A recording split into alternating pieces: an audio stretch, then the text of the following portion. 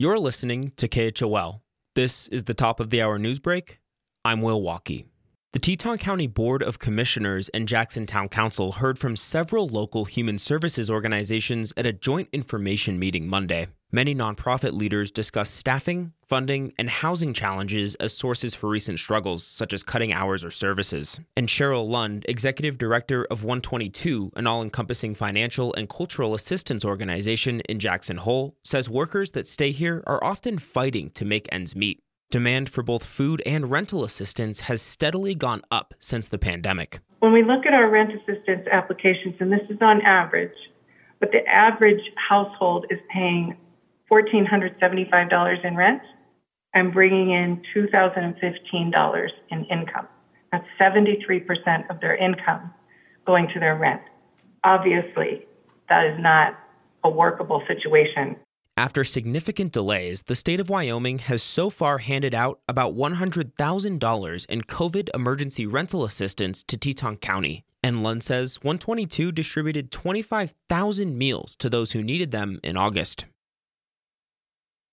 Wyoming's congressional delegation has made it abundantly clear that it will not support Democratic spending priorities laid out in the $3.5 trillion budget bill that will continue to be debated this week. Senator John Barrasso appeared on Fox News Sunday to talk about why he's against additional spending on what he calls socialist, far-left policies. But host Chris Wallace grilled him on whether or not he's arguing based on specific issues or just partisan politics. Let's talk about another part of the bill, which is universal pre-K.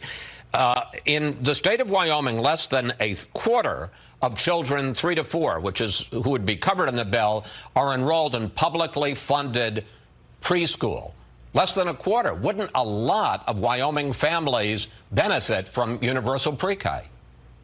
There are a number of things that will help the people of Wyoming. Overall, Joe Biden's policies have been hurting the people of Wyoming.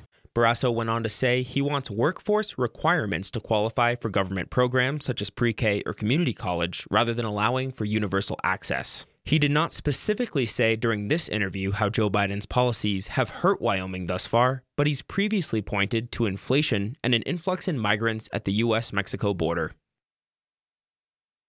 And finally, rumors had been circulating on social media in recent weeks that Target, the big box chain that previously announced it was building a new store in Jackson, was pulling out of their commitment due to staffing issues. KHOL reached out to Target, and they confirmed that the rumors are false. A 70,000 square foot location is still in the works where the old Kmart used to be, but details about the opening date and what the shopping experience may look like for patrons are still not available yet.